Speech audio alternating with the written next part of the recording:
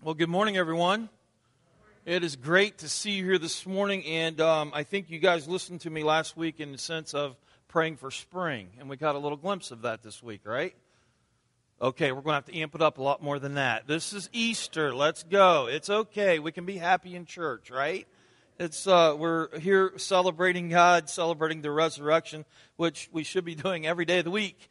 But you know that song, what we've been singing about, God is so great, God is so good, God is extremely powerful. God, as that song said, there's nothing wasted. There's nothing in our lives that's wasted. God makes everything new. And today that's what we want to talk about in this Easter message, is how God makes things new. Now, let me ask you this. There's going to be a little bit of congregation, crowd participation, okay? That means you have to verbalize something. You know what I'm saying? Like, we have to talk, okay? So I'm going to ask you a question, and I want you to just share. And this is something that there's not a right or wrong answer. So no one's going to buzz you, or God's not going to send a lightning bolt down and kill you on the spot, okay? So I want to ask you a question. What is the one thing that you would replace now? Think about this just for a second before you verbalize it. What is one thing you would replace now with a new one if you had a chance? Does that make sense? And I don't want to hear anybody say, well, I'm very content with everything I've got right now. Because I don't believe you, all right? What is one thing that you have right now that if you had the opportunity to replace it with something new, what would it be? I'm going to say 1, 2, 3, and everybody kind of shout it out, okay? Everybody shout it out, what you're going to say. You ready? Does everybody have it in your mind? Are we ready? 1, 2, 3, go. Okay. I heard children and husband over here. Something's a little off, okay? I think, truth be known, everybody has something in their life that if we had that opportunity where someone came along and said, I will replace one thing within your life with a new one.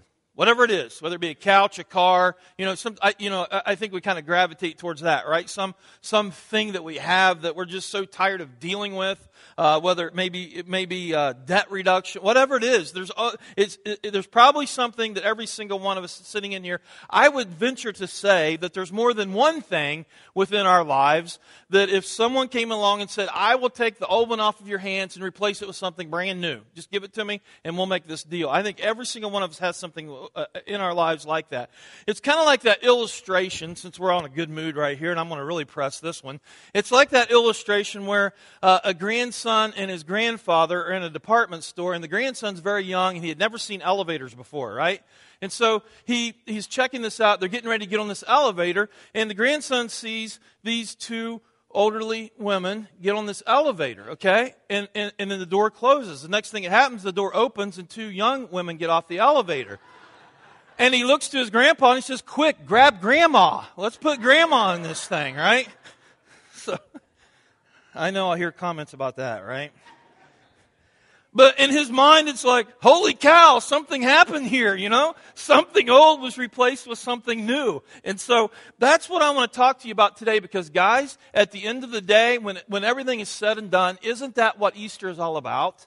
Isn't the Easter message so simplistic in the sense that it's about something new? It's about God taking the old and making something new. If you've been attending Element here for a while, over these past 16 weeks or so, we've been talking about the story. And essentially, as we've been sharing with you, the story is about this meta-narrative, God's work. This story, as we go through the Bible from Genesis to Revelation, we have this big story that God is painting. And so we're looking at this big story. But what we're seeing is how God's meta-narrative, the big story, intersects with our story, our 6-foot perspective story, or 5 foot, whatever we are, 5 to 6 foot perspective, and how His story comes crashing right down in the middle of our story at times. And essentially what it is, when you start looking at the Bible from Genesis to Revelation, what is it that we're looking at?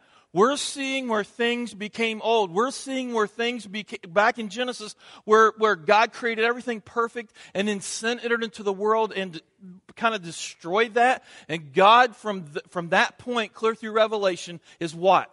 He's making things new again. He's making things right. He's taking what is wrong and He's restoring it and making it right. Isn't that the message of Easter? where God is saying, I will make things right for once and for all for eternity.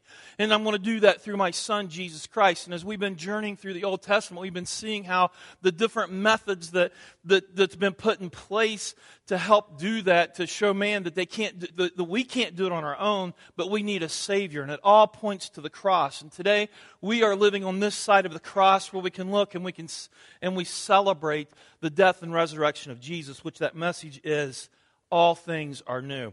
In fact, if you would look at John 11:25 here, there's a story in the Bible about Lazarus, and he has a couple sisters. Lazarus and his sisters were very, very close friends with Jesus.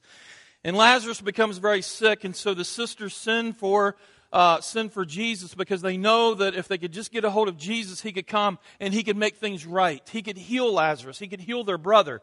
Well, Jesus, as the Scripture says, Jesus intentionally delayed. And it's one of those teaching lessons that I think Jesus said, I'm going to teach something here. I'm going to show my power. I'm going to allow God to, the Father, demonstrate His power through me. And so Lazarus dies. And so then Jesus goes to the house, and Jesus goes to their home, and his sisters come out, and one of them begins to say, look, if you would have just been here, you could have saved our brother. You could have healed him and he wouldn't have died. And Jesus makes this statement found in chapter 11:25. He looks at her and he says, I am the resurrection and the life. He says, I am the resurrection and the life.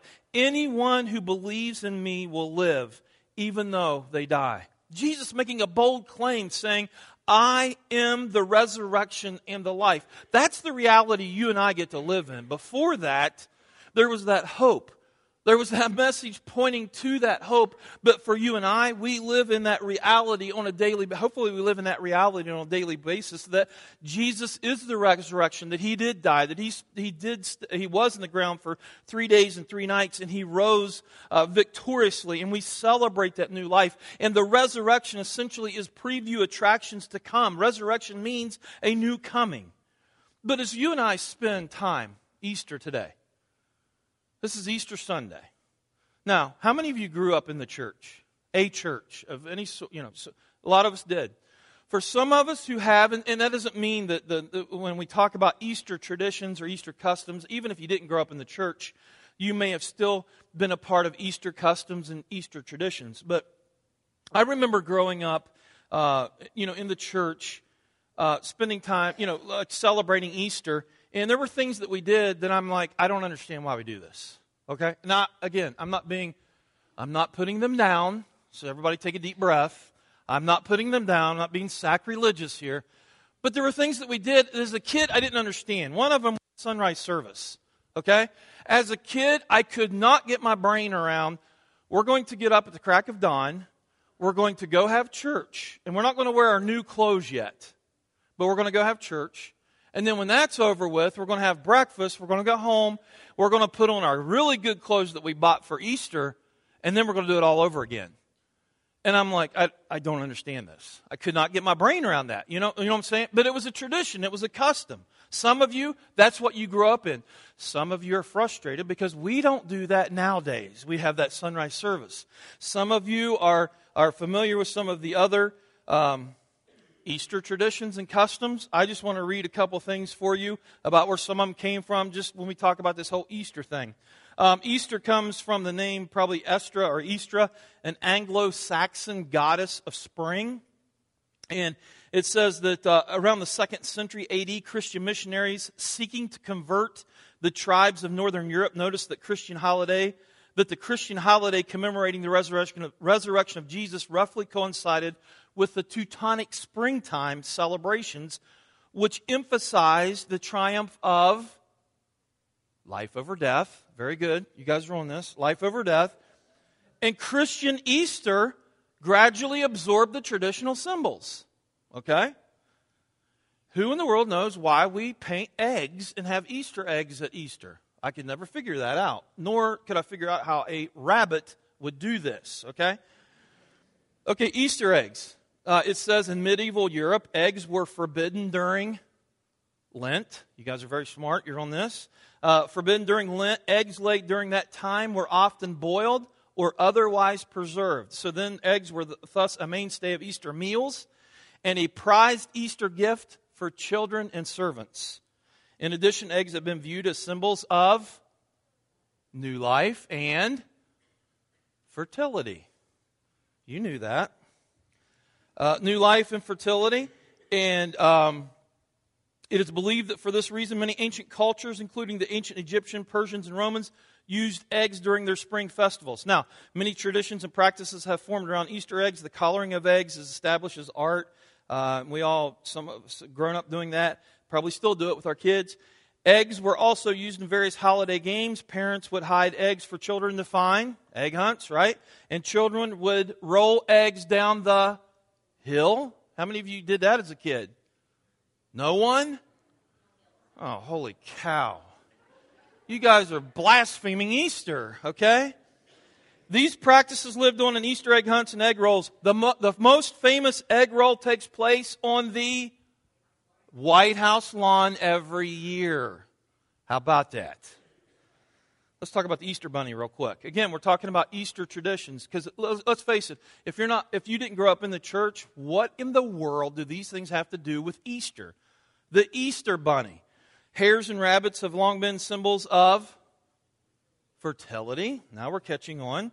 The inclusion of the hare into Easter customs appears to have originated in Germany, where tales were told of an Easter hare who laid eggs for children to find. German immigrants to America, particularly Pennsylvania, close,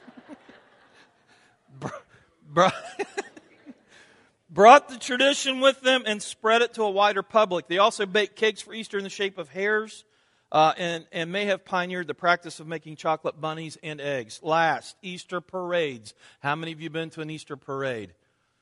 No, one? There we go. How many of you have been in a Easter parade? One? No. Thought I had it. Listen to this. Now again, this is customs and traditions. So therefore, after their baptisms, early Christians wore white robes all through Easter week to indicate their new lives. Those that had already been baptized wore new clothes instead to symbolize their sharing a new life with Christ.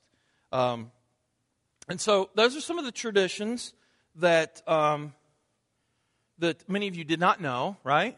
I mean, we know about them, but kind of where they originated and what in the world did they have to do with Easter? It kind of gives us a little bit of explanation. But is that what Easter really means? Is Easter really about the Easter eggs, the bunnies, the new clothes and that kind of stuff, or is there more to? Obviously, there's more to it. Easter means new life. Jesus conquered death. It's the second chance. It's this new beginning. For some of us, that second chance it's not just a second chance, but it's a third and a fourth and fifth. Some of us are working on our 25th hundred second chance. It's this hope that says, God loves me. It's the hope that says, you know what, I don't have it all together, but yet God looks at me and He values me, that God loves me, and that God is going to continue to help me. For some of us, it is an absolute new beginning. For some of you this morning, you're sitting in here, and it may be your very first time at this, where you're going to commit your life to Christ today, and it is an absolute new beginning. It says that whatever you've done in your past has been forgiven. The guilt, the shame, all of that stuff is gone. And it doesn't matter what other people think, because they're not God.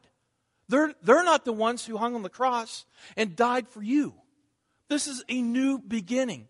And it may be the very first time. For some of you sitting in here this morning, it's this hope that you're living in. It's saying, you know what, I struggle with this addiction. I struggle with this habit that's got a hold of me. I struggle with this thing that defeats me on a weekly basis. I just committed to this past week. I'm dealing with it right now. But for some of you, you're hearing this message, and you know that God loves you, that God is there to give you a second chance and a new beginning. Listen to what some of these verses has to say. 1 Corinthians 2:9.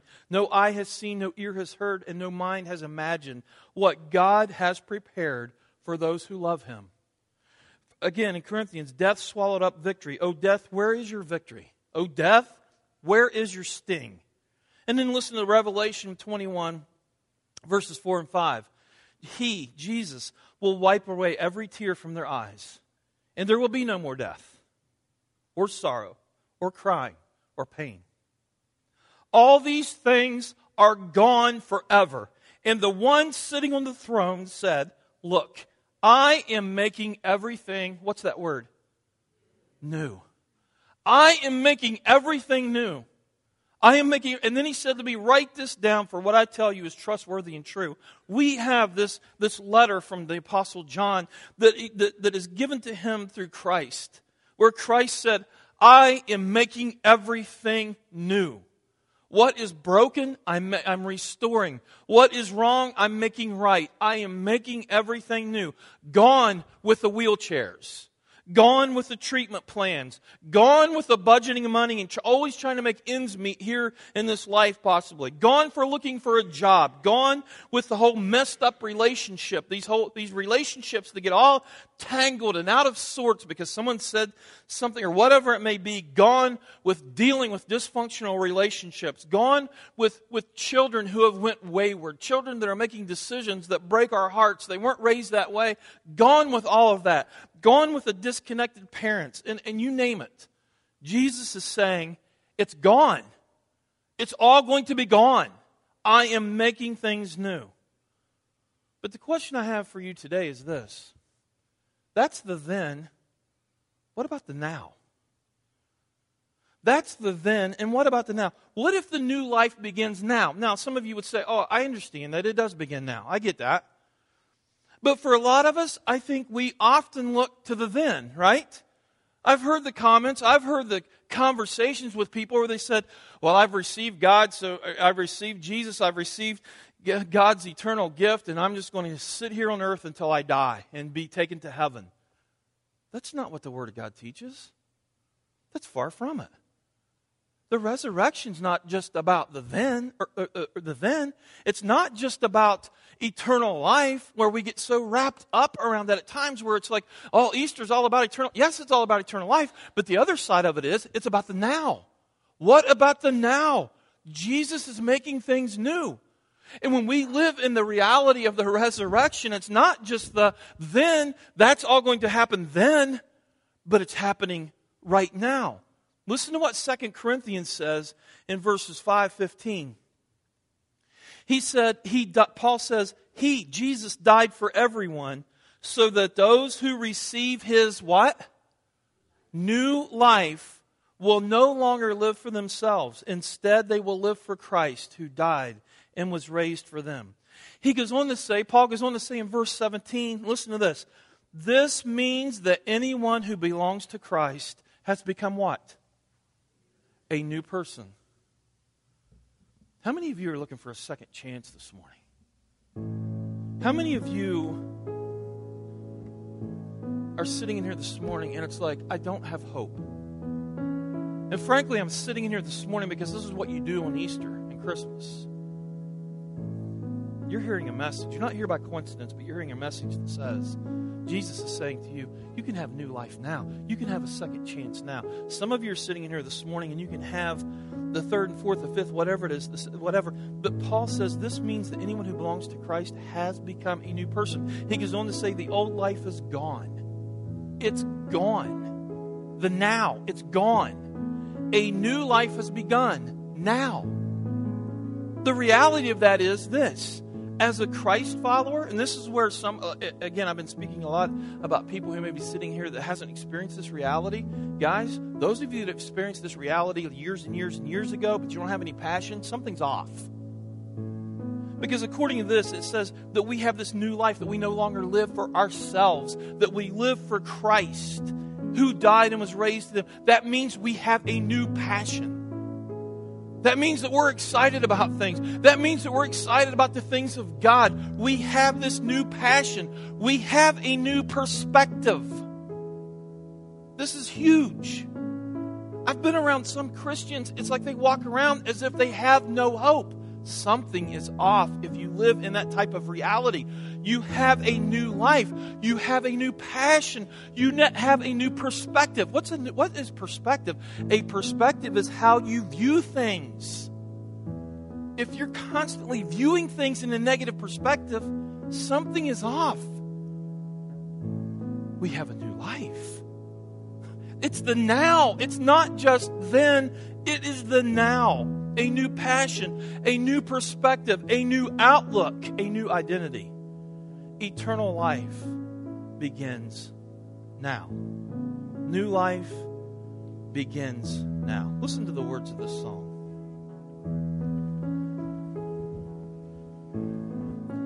Peace be still, you are near. There's nowhere we can go that you won't shine redemption's light. Our guilt withdrawn, and as you rise, you come alive. The grave has lost, the old is gone, and you're making all things new. You are making all things new. You are making all things new, and we are free.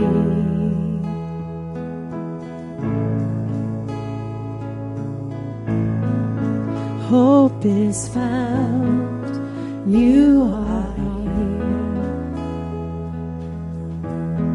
Our hearts forever sealed by this love that came for us.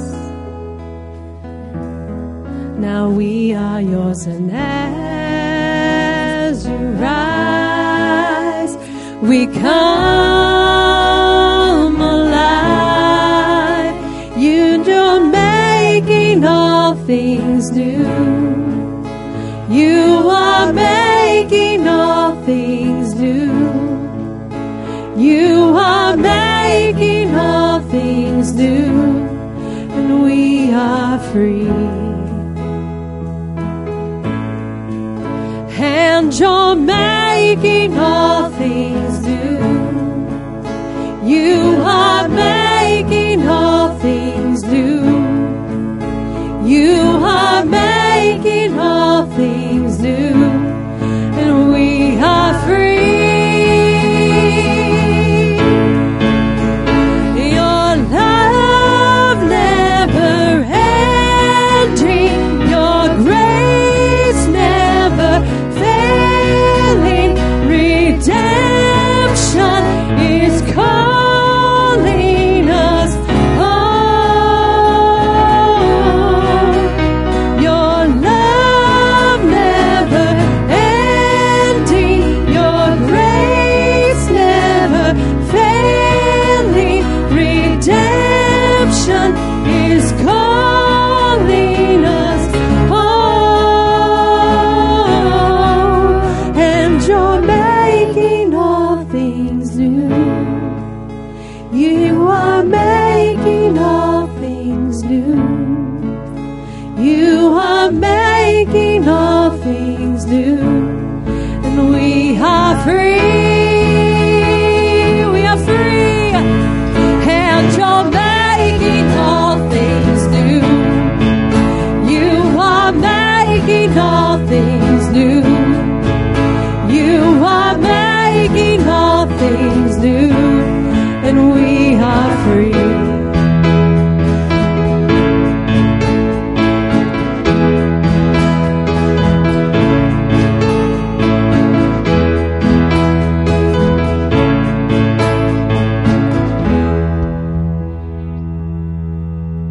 Here's the dichotomy. Here's the part that really gets sticky for us.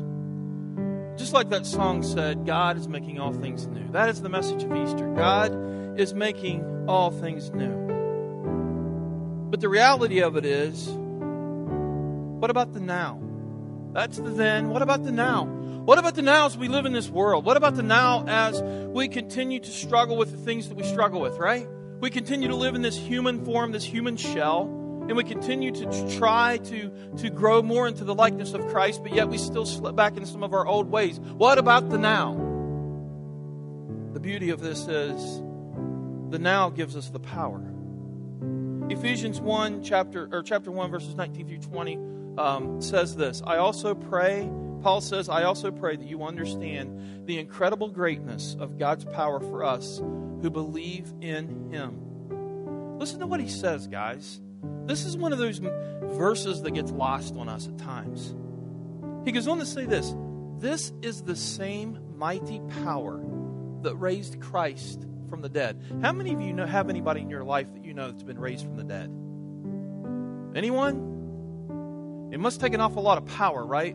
And I find it very interesting when it comes to man's intellect, when it comes to our ability to like with technology and all this other stuff. I mean, we are very advanced. Some of the things that you read about in magazines and you see on the news and internet and stuff like that, it is absolutely amazing the ability that man has, the intellect that we have, the cognitive abilities that we have in some of our technology to be able to do some of the medical things that we do, let alone all the other things, but like some of the medical things that we're able to do. But I remember when my wife and I, before we had children, I remember us really struggling with trying to get pregnant for 14, 15, so you know this, for 14 years we tried to get pregnant.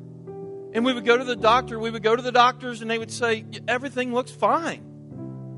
I'm thinking, wait a second. Don't you have the ability to help us get pregnant? And at some point there's that line where we don't have the ability to create life, do we?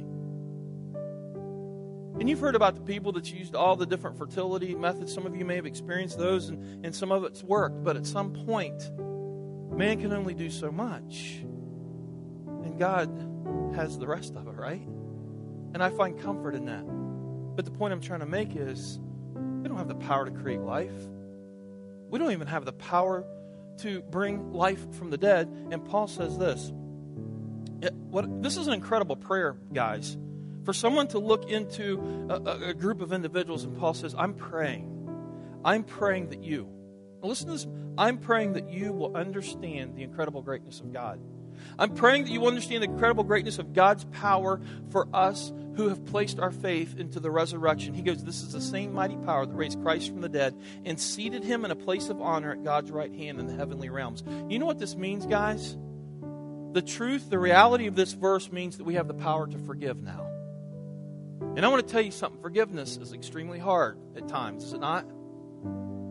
We've got the power to forgive. We've got the power to stop some of those addictions that are killing us and our families and everyone around us. We've got the power to stop the addictions of gambling, the power to stop the addiction of drinking, of being drunk and things like that. We have the power now to stop cheating on our spouses. We have the power to stop overeating. We have the power to stop hitting our children. We have the power to stop spending. We have the power to stop lusting. We have the power to stop gossiping. We have the power to love the unlovable. We have the power to listen to other individuals. We have the power to introspect, to open ourselves up in a vulnerable state that says, maybe I'm not all what I'm cracked up to be. Maybe I do have some weaknesses. But God has given us that power. And the same power that He used to raise Jesus Christ from the dead is that same power that lives inside of us. That's the power of the resurrection. That is the living in the now. Not just the then of eternal life, but that is the power of living in the now. And maybe for some of us, we've bought into the enemy's lies, Satan's lies that says, you're no good. You're not going to break these. Or, you know what? You're good enough. Why would you even attempt to break some of these things? Paul says we've got the power to overcome that and to live the life in the now. And guys, it's not just living as we live in the now, it's not just coping. That's not what that means. It's not just, I'm just going to deal with this until I die. That's not it. It's not just that. It's not just coping. It's not just dealing with. It's not just getting through. It is living in the now. There's a picture of this living in the now. And we're going to be celebrating this next week. for some of you, and if you have never been baptized, I would just please consider it. It's that moment of living in the now to say to the rest of the world, I'm living in the now. And in Romans 6:4, Paul says this, for we died and were buried with Christ by baptism. It's that same, he's using that same picture of the death and resurrection of Jesus Christ. And he's saying that when we die to ourselves, when we accept that new life where we've committed our life to Christ and we get away from the old and we start into the new and we're living for Christ, not ourselves, we've died and we've been buried with Christ by baptism. That's the whole symbolism of baptism, is that we start off and we go down and we come up. And we come up, there's nothing significant in the sense of magical that happens during baptism, but it's that symbolism that says, I am celebrating in the death and resurrection of Christ. My life is now Christ. He goes on to say, and just as Christ was raised from the dead by the glorious power of the Father, now we also may live new lives.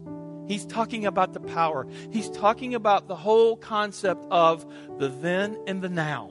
He's talking about the whole concept of God making things new. Guys, the Easter message is pretty simplistic. God's making things new. That is a message of hope. I hope today that you resonate with that message of hope. If you've never have accepted that message of hope, I pray today might be the day that you surrendered your life. We're going to close with a couple songs, and I pray that you would just use them as a time of worship, a time of introspection, a time of opening yourself up in that vulnerability state before God, where you're saying, God, this is my life. How am I doing? Or maybe it's, God, this is my life.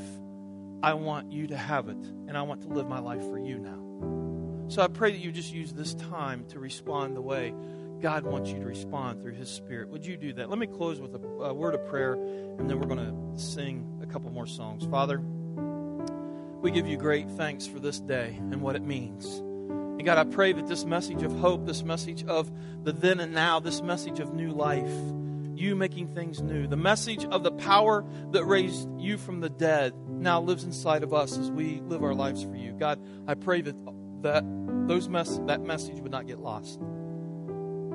I pray it would break through the distractions that we may be having right now. I pray that it would break through the discouragement, the frustration, the sense of hopelessness, wherever we're at on our journey. I pray that would just break through. And for some, maybe it would just reiterate what we've already committed to. And for others, maybe it would just resonate with them so much that they want to experience this new life in the now as well as the then. And so I pray that you just find freedom here today, right now as we pray. Let us engage with you. May your Spirit have freedom in this room right now. And it's in the powerful name of Jesus Christ, our Lord and our risen Savior, that we pray and ask all these things. Amen.